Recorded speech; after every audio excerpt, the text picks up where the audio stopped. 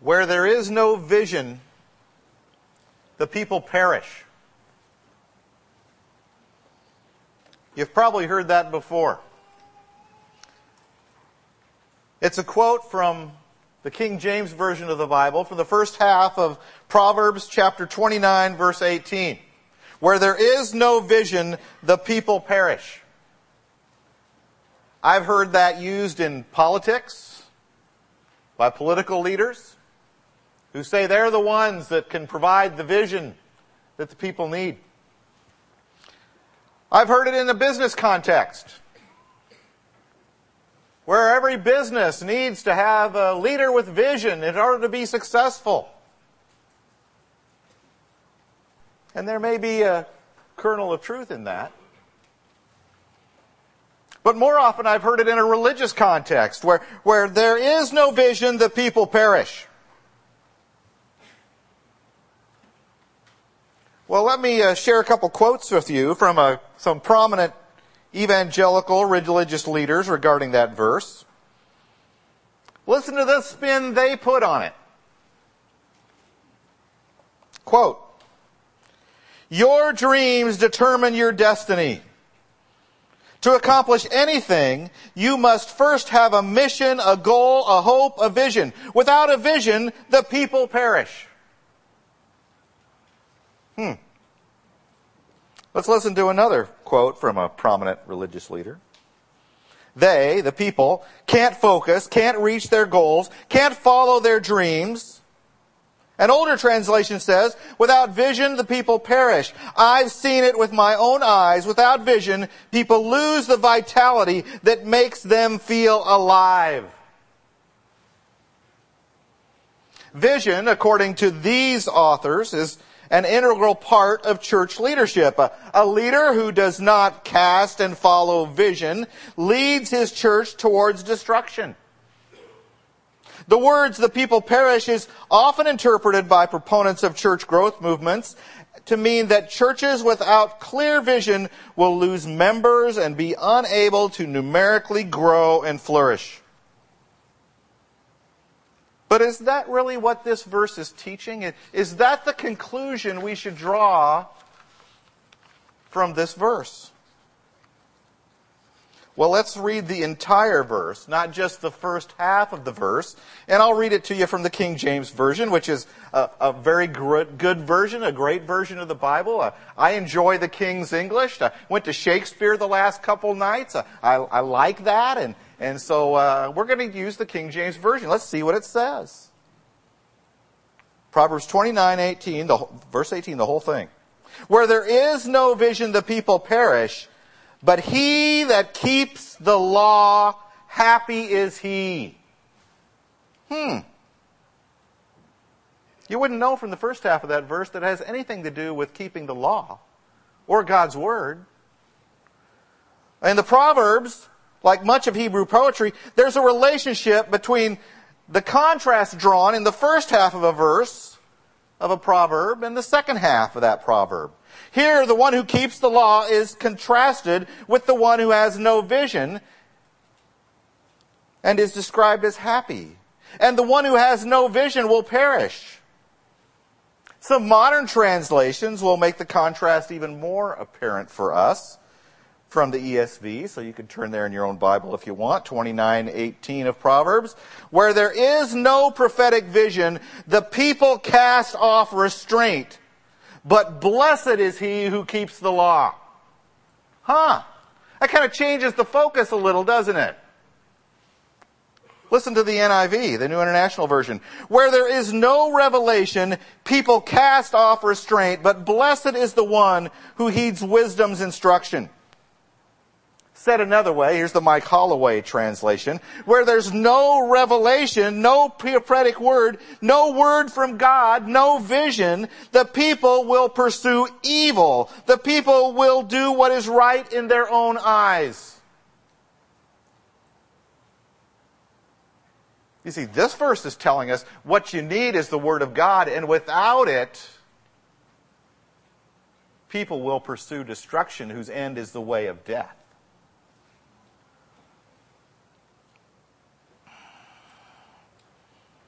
The word for vision in this verse, as used in the King James Version and the ESV, refers to divine communication from the Word of God. The words of God revealed to men and women, not to having a church or a business or a nation that is led by a visionary leader with a passion for an idea. No, what we need, what this verse says we need, is the Word of God, the revelation of God. That's what we need. This verse tells us what happens when God's Word is ignored and undermined, and underscores the importance of God's revelation, of honoring it, of following it, and warns those who would wander away from it or water it down by sloppy or deliberate abuse.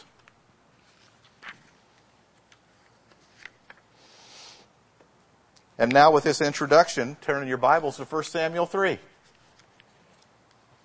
For what we have as we come to 1 Samuel 3 is a people doing that which is right in their own eyes. They are led by two prominent priests, by spiritual leaders, the sons of Eli, and the high priest of Israel, Eli himself. Last week in 1 Samuel 2, we saw them stealing from the offerings brought by the people in order to fill their own bellies. They even stole the best of the meat before it was cooked, the meat that was supposed to be honoring to God. In addition, the sons of Eli were publicly engaged in sexual immorality in the very shadow of the temple gates, in the holiest place in all Israel. Theirs was a corrupt and immoral leadership, and while their father Eli lectured them about their sin against God, he nevertheless tolerated it. Basically gave them a slap on the wrist. 5 points in my sermon today. Point number 1, as we go through all of 1 Samuel 3 and then the very first half of chapter 4, verse 1. Point 1, a sliver of light in a dark place, verses 1 to 3. Follow along with me as I read 1 Samuel chapter 3, verse 1. Now the boy Samuel was ministering to the Lord in the presence of Eli. And the word of the Lord was rare in those days. There was no frequent vision. Here we have the grace and the judgment of God in one verse. The grace is the fact that Samuel, the firstborn son of Hannah from back in 1 Samuel chapter 1, the little boy who was dedicated to serve in God's house in the temple, and he's being raised, he's being brought up by God to restore God's word and godly leadership to God's people. And he, this little boy Samuel, is ministering to the Lord in the presence of Eli. Samuel is in the temple. God is preparing him to lead. The judgment that's here is that the word of God is rare. There is no frequent vision. See, the word of the Lord is God's gift to his people. And in these days in Israel, it is seldom seen. Why? Other passages of Scripture talk about the absence of God's word as a sign of God's judgment. In light of the ongoing rebellion of Israel, their spiritual bankrupt leadership, the Lord has withdrawn the light of his word and allows Israel to wander in the darkness they seem to love so. In Amos chapter 8, verse 11, a famine is threatened by God in judgment of ongoing sin. But it's not a famine of food or of water, but a famine of God's words. Listen to Amos chapter 8, verses 11 and 12. Behold, the days are coming, declares the Lord, when I will send a famine on the land. Not a famine of bread, nor a thirst for water, but of hearing the words of the Lord. They shall wander from sea to sea and from north to east, and shall run to and fro to seek the word of the Lord, but they shall not find it.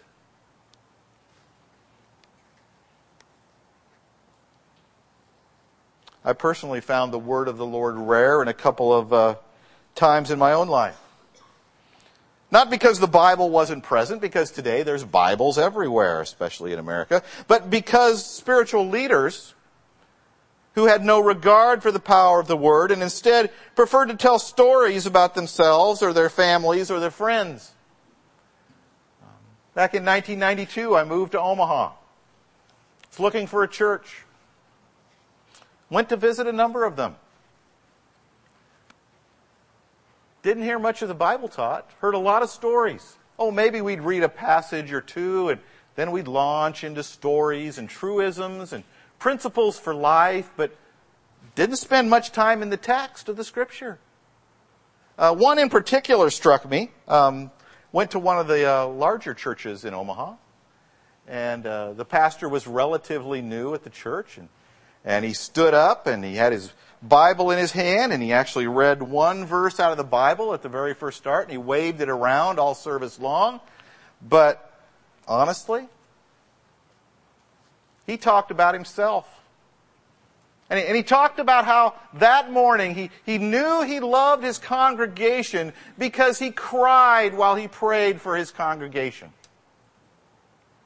Now, I'm sitting in the congregation and I'm going, the way I would really know if you love these people is if you spent 25 hours this week preparing the message from the Word so we could hear from God instead of from you.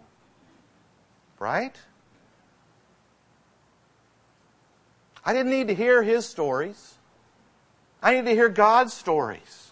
What did God want to tell me from His Word? Because honestly, the Word of the Lord was rare that morning in that large church of over 2,000 people. So the Word is rare in Israel in these days. And it can be rare in our day because of a lack of spiritual leadership and a commitment to the Word of God. And it was rare in the days of the Judges and in the early days of 1 Samuel because of people who don't have ears to hear. Jesus spoke of this in Mark 9. Paul spoke of it in 2 Timothy 4. About people who want their ears to be tickled by leaders who don't teach the Word of God, but appeal to the worldly desires of people's hearts. The Word of God is important. The Lord is about to bring an end, though, in Israel, in 1 Samuel 3, to the scarcity of His Word. He will break His silence and bring in a new era through which the boy Samuel, who is growing into a young man, will put the Word front and center before God's people. Look at verse 2 with me. At that time, Eli, whose eyesight had begun to grow dim so that he could not see, was lying down in his own place. The lamp of God had not yet gone out, and Samuel was lying down in the temple of the Lord, where the ark of God was. Note where Samuel is. He's lying in the temple. And notice, the light of the lamp of God has not gone out. Now that might only mean that it was getting close to morning. Okay? Because the priest would light the lampstand in the temple at evening, at twilight every day, and it would burn all night until dawn. But it seems like in the light of our passage, in the context of 1 Samuel 2 and 1 Samuel 1, and Samuel coming on the scene, and God getting rid of the corrupt spiritual leadership in Israel, that the light not going out yet in the temple means the truth of God is still alive. There's a hint of that here, no doubt about it. And notice also what the author of 1 Samuel says. Samuel is where the ark of God was. I mean, he could have just said, Samuel was in the temple with Eli. But no, he makes a point of pointing out that Samuel is near the presence of the Lord. He's making a point about how God is growing and building Samuel into the man who will lead His people. Point 2, verses 4 to 10. The persistence of God's call. Verse 4. Then the Lord called Samuel and he said, "Here I am," and ran to Eli. And Eli said, "Here I am, for you called me." But he said, "I did not call. Lie down again." So he went and lay down. And the Lord called again, "Samuel." And Samuel arose and went to Eli and said, "Here I am, for you called me." But he said, "I did not call, my son. Lie down again." Now Samuel did not know the Lord, and the word of the Lord had not yet been revealed to him. It's almost a little humorous, isn't it? Okay. Little Samuel is probably, he's not so little at this point, he's probably about 12, 13, 14, maybe 15. He's getting to be a young man. But Samuel hears God calling him. And he thinks it's Eli. And what does Eli say? "I didn't say anything. Go back to bed." Okay? I've said that to my own kids. Okay? Go back to bed. And here it happens twice. Go back to bed. What are you up for? I didn't say anything. Go back to bed. Well, God's not done. Verse 8. And the Lord called Samuel again the third time. And he arose and went to Eli and said, "Here I am, for you called me." Then Eli perceived that the Lord was calling the boy. Therefore Eli said to Samuel, "Go, lie down, and if he calls you, you shall say, 'Speak, Lord, for your servant hears.'" So Samuel went and lay down in his place. And the Lord came and stood, calling as at other times, "Samuel, Samuel." And Samuel said, "Speak, for your servant hears." So here we are, in the midst of great darkness in Israel. The priests are wicked. The people are living for themselves. But God is one who is speaking in the midst of the darkness, and God's words are calling Samuel. 4 times in these 7 verses, God calls Samuel. Verses 4, 6, 8, and 10. At least 8 times in these 7 verses, the Hebrew word for call is used. Do we get the point? The Lord is calling. And when Samuel doesn't get it, the Lord calls again, and he calls again, and he calls again. The Lord is persistent and relentless in his call. He's going to keep calling until Samuel responds.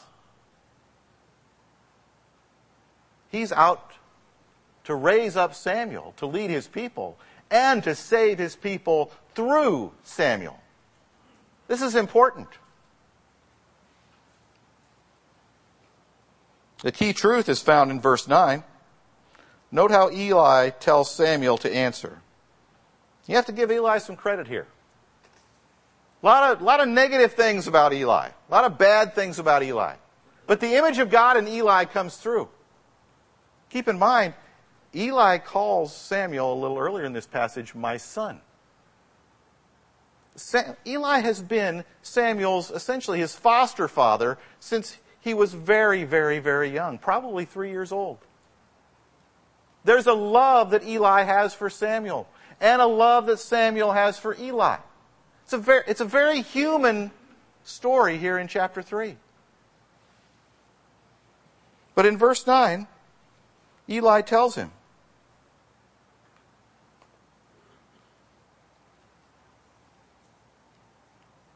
so back to Eli's answer to Samuel.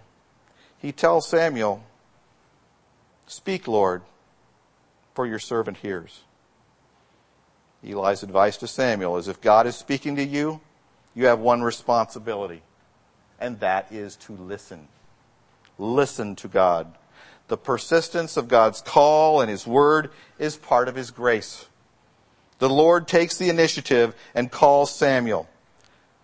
Samuel never experienced anything like this before. Verse 7 says that Samuel didn't know the Lord at this point. That simply means the word of the Lord has not yet been revealed to him as a prophet of God. This is a new experience for Samuel. He's not been through this before, but God is going to grow him. God will patiently grow him, but he is going to effectively call Samuel to himself to be his prophet for his people. No doubt about that. Most of us, me included, as I look back at when I came to faith in Jesus, I can see God calling me. I didn't realize it at the time. I came to a place in my life where I believed in Christ, and we must believe in Jesus. We must be converted, Matthew 18 tells us. But God was calling me. I talked to a young lady a few weeks ago who had a different experience.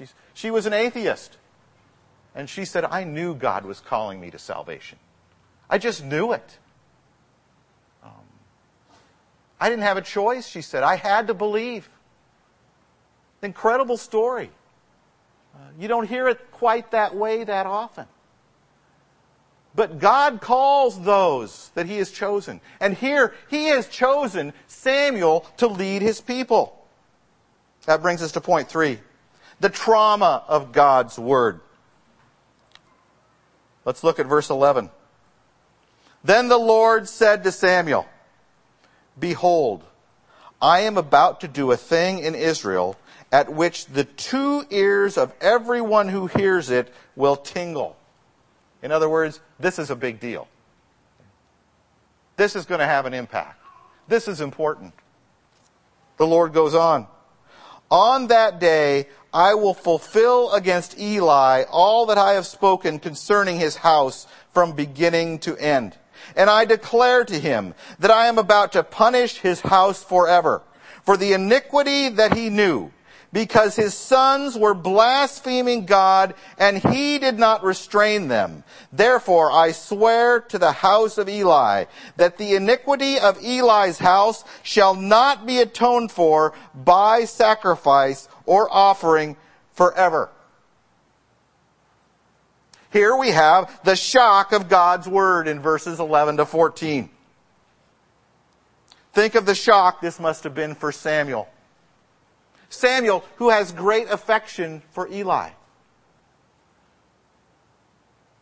Eli's going to die, and his whole family, his house, is going to die too. Samuel hears about the sword of God's judgment, of God's word regarding Eli. God is consistent about exposing sin in our own hearts. Some don't like that fact. Some don't like the fact God judges sin. But remember the fact that while God is judging sin here, he's also showing mercy. Mercy to his people by removing Eli, the corrupt priest, from his position and his sons from their positions. Let me ask a question. Do you like priests who are predators? Do you like pastors that are predators? No. God doesn't either. And here God is removing the priests who are predators so he can raise up new spiritual leadership for his people.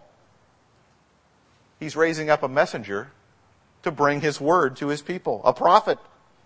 The message here is that God punishes sin and graciously is going to give Israel a new prophet, a new priest, and a new king in place of Eli's family to lead his people. That is gracious on God's part. Clean house. Start over. It brings us to point 4. The proclamation of God's word, verses 15 to 18. Verse 15, Samuel lay until morning. Then he opened the doors of the house of the Lord, and Samuel was afraid to tell the vision to Eli. It's a very human moment here in verse 15. Samuel, a young man, You can feel the tension. Samuel's afraid. He doesn't want to tell Eli this bad news. Now keep in mind, Samuel doesn't know this, but Eli's already been told. At the end of chapter 2, the man of God, we don't know who he is, the man of God, a prophet of God, had come to Eli and had given the judgment to Eli about what was going to happen to he and his family. Now, you would have thought that Eli would have responded to that warning in chapter 2, wouldn't you? Wouldn't you have thought he'd have gone right out and he'd have dismissed his sons from their priestly duties and gotten rid of them, put them in the unemployment line, right? Did he do that? Nope. Just told them, you're bad boys, don't do that anymore, and sent them back to work. But interestingly, in the passage we just read, in verse 13, God tells Samuel that Eli's sons were blaspheming against God. Do you know what the penalty is? What the penalty is for blaspheming God in the Old Testament for the nation of Israel? Somebody tell me. Stoning. It's a capital offense. It's stoning. What'd Eli do? Nothing. Nothing. Don't do it, guys. Stop it. This looks bad. But here's little Samuel having to convey this message. I mean, oftentimes, the prophets of God are called to tell people things that they'd rather not tell them. Oftentimes, pastors from the pulpit are told by God's word to preach God's judgment. Do you think we like it? We're human too. We don't like to tell bad news, but we don't like to lie to people either, and it's not loving to lie to people about right, wrong, sin, and evil and God's judgment of it. And here Samuel has his first test as a prophet of God, which is go and tell Eli. Tell Eli this tough news. Verse 16, pardon me. But Eli called Samuel and said, Samuel, my son. And he said, here I am. And Eli said, what was it that he told you? Do not hide it from me. Got to give Eli a little credit here too. He's going to pull this out of Samuel. He's not going to let him stuff it inside his little heart. Let it out, Samuel. And then Eli gets really serious about it. He calls down a curse about as strong as he can say to Eli, you better tell me this. May God do so to you and more also if you hide anything from me of all that he told you.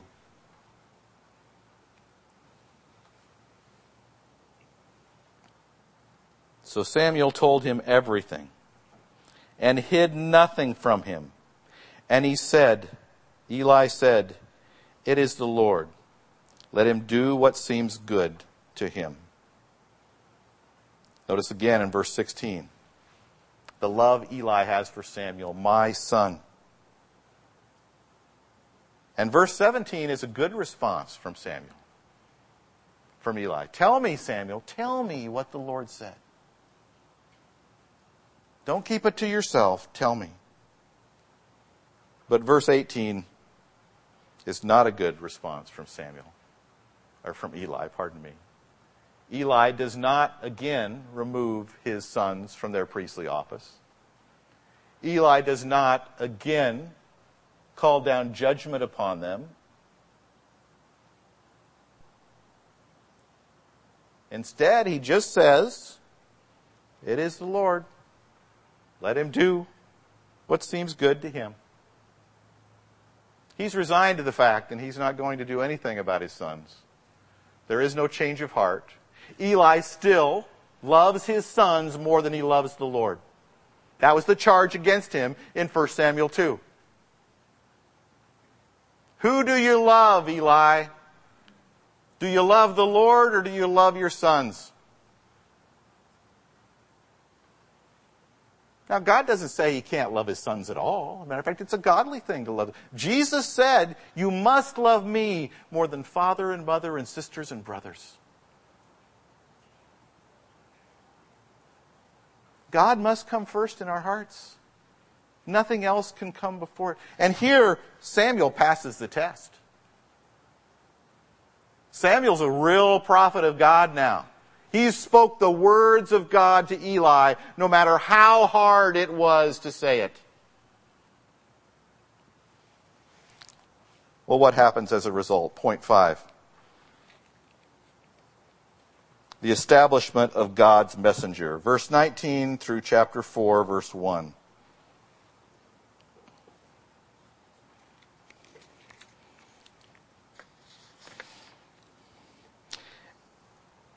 Verse 19, and Samuel grew, and the Lord was with him, and let none of his words fall to the ground. And all Israel, from Dan to Beersheba, knew that Samuel was established as a prophet of the Lord. From as far in the north in Israel to as far in the south in Israel, everybody know Samuel is a prophet of the Lord. Verse 21, and the Lord appeared again at Shiloh. For the Lord revealed Himself to Samuel at Shiloh by the word of the Lord. And then chapter 4, verse 1. Keep in mind the chapter divisions are artificially in there. They're not in the Word of God. Chapter 4, verse 1. And the word of Samuel came to all Israel. God's word has returned to Israel. God has made it happen through Samuel. Verse 20 says, all Israel knows. Now notice the trajectory of this passage of chapter 3 and the very first verse of chapter 4. Where has it come from and where did it go? In chapter 3 verse 1 we were told, the word of the Lord was rare in those days. But now, at the end of chapter 3, the very first verse of chapter 4, we are told, the word of Samuel came to all Israel. And notice how the word of Samuel is now synonymous with the word of the Lord. Samuel's words are God's words. He is God's messenger. He is God's prophet.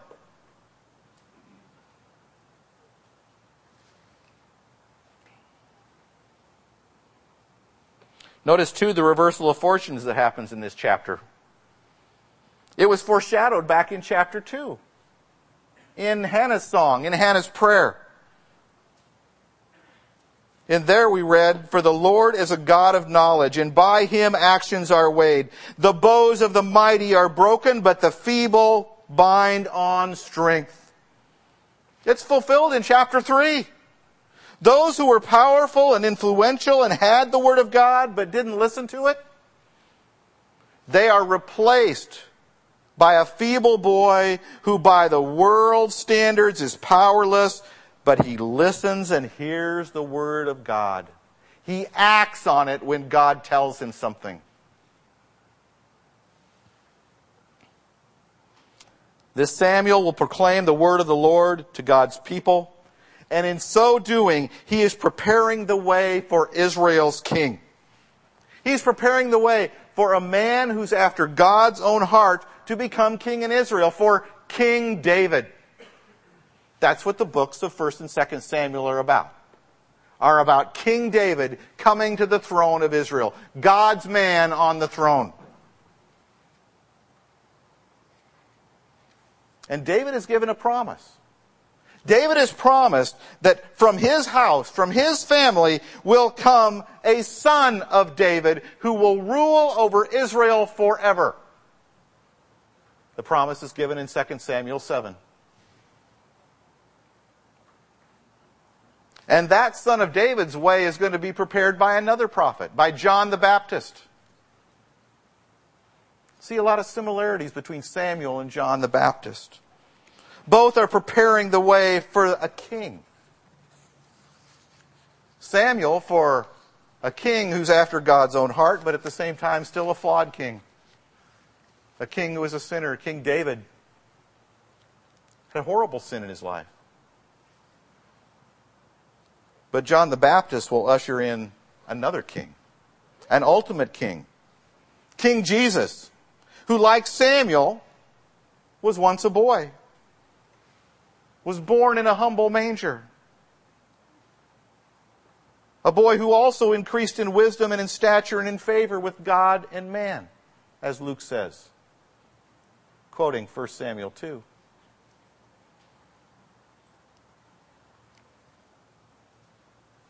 I was reminded of 1 chapter 1, the first chapter of Peter, his first letter, verses 23 to 25, about the importance of the Word of God in our lives as Christians. Peter wrote, "Since you have been born again, not of perishable seed, but of imperishable, through the living and abiding Word of God.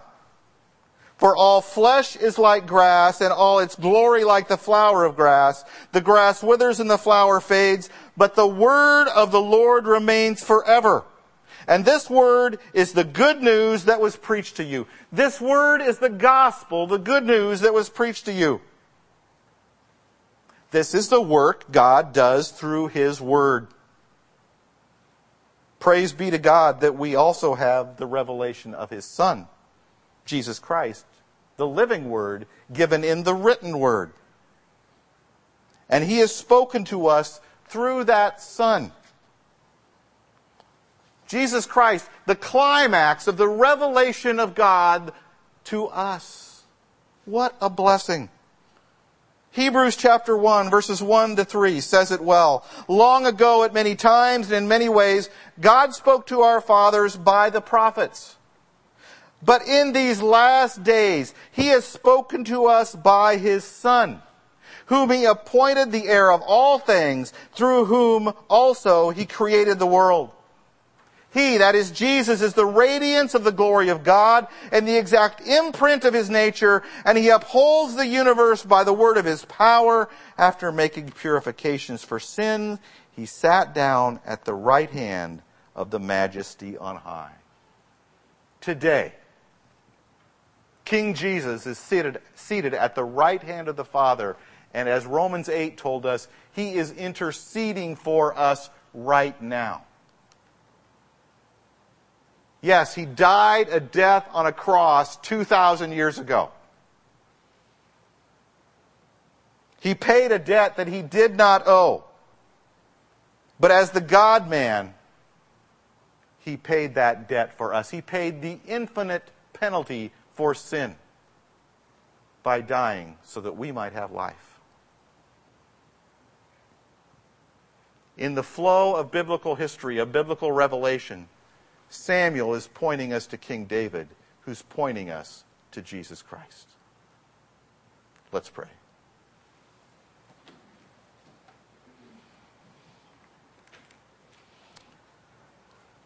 Almighty God, Heavenly Father, may we have a love for your word. It is so easy, Father, for us to take your word for granted, to not spend time on it, to not spend time with you in it.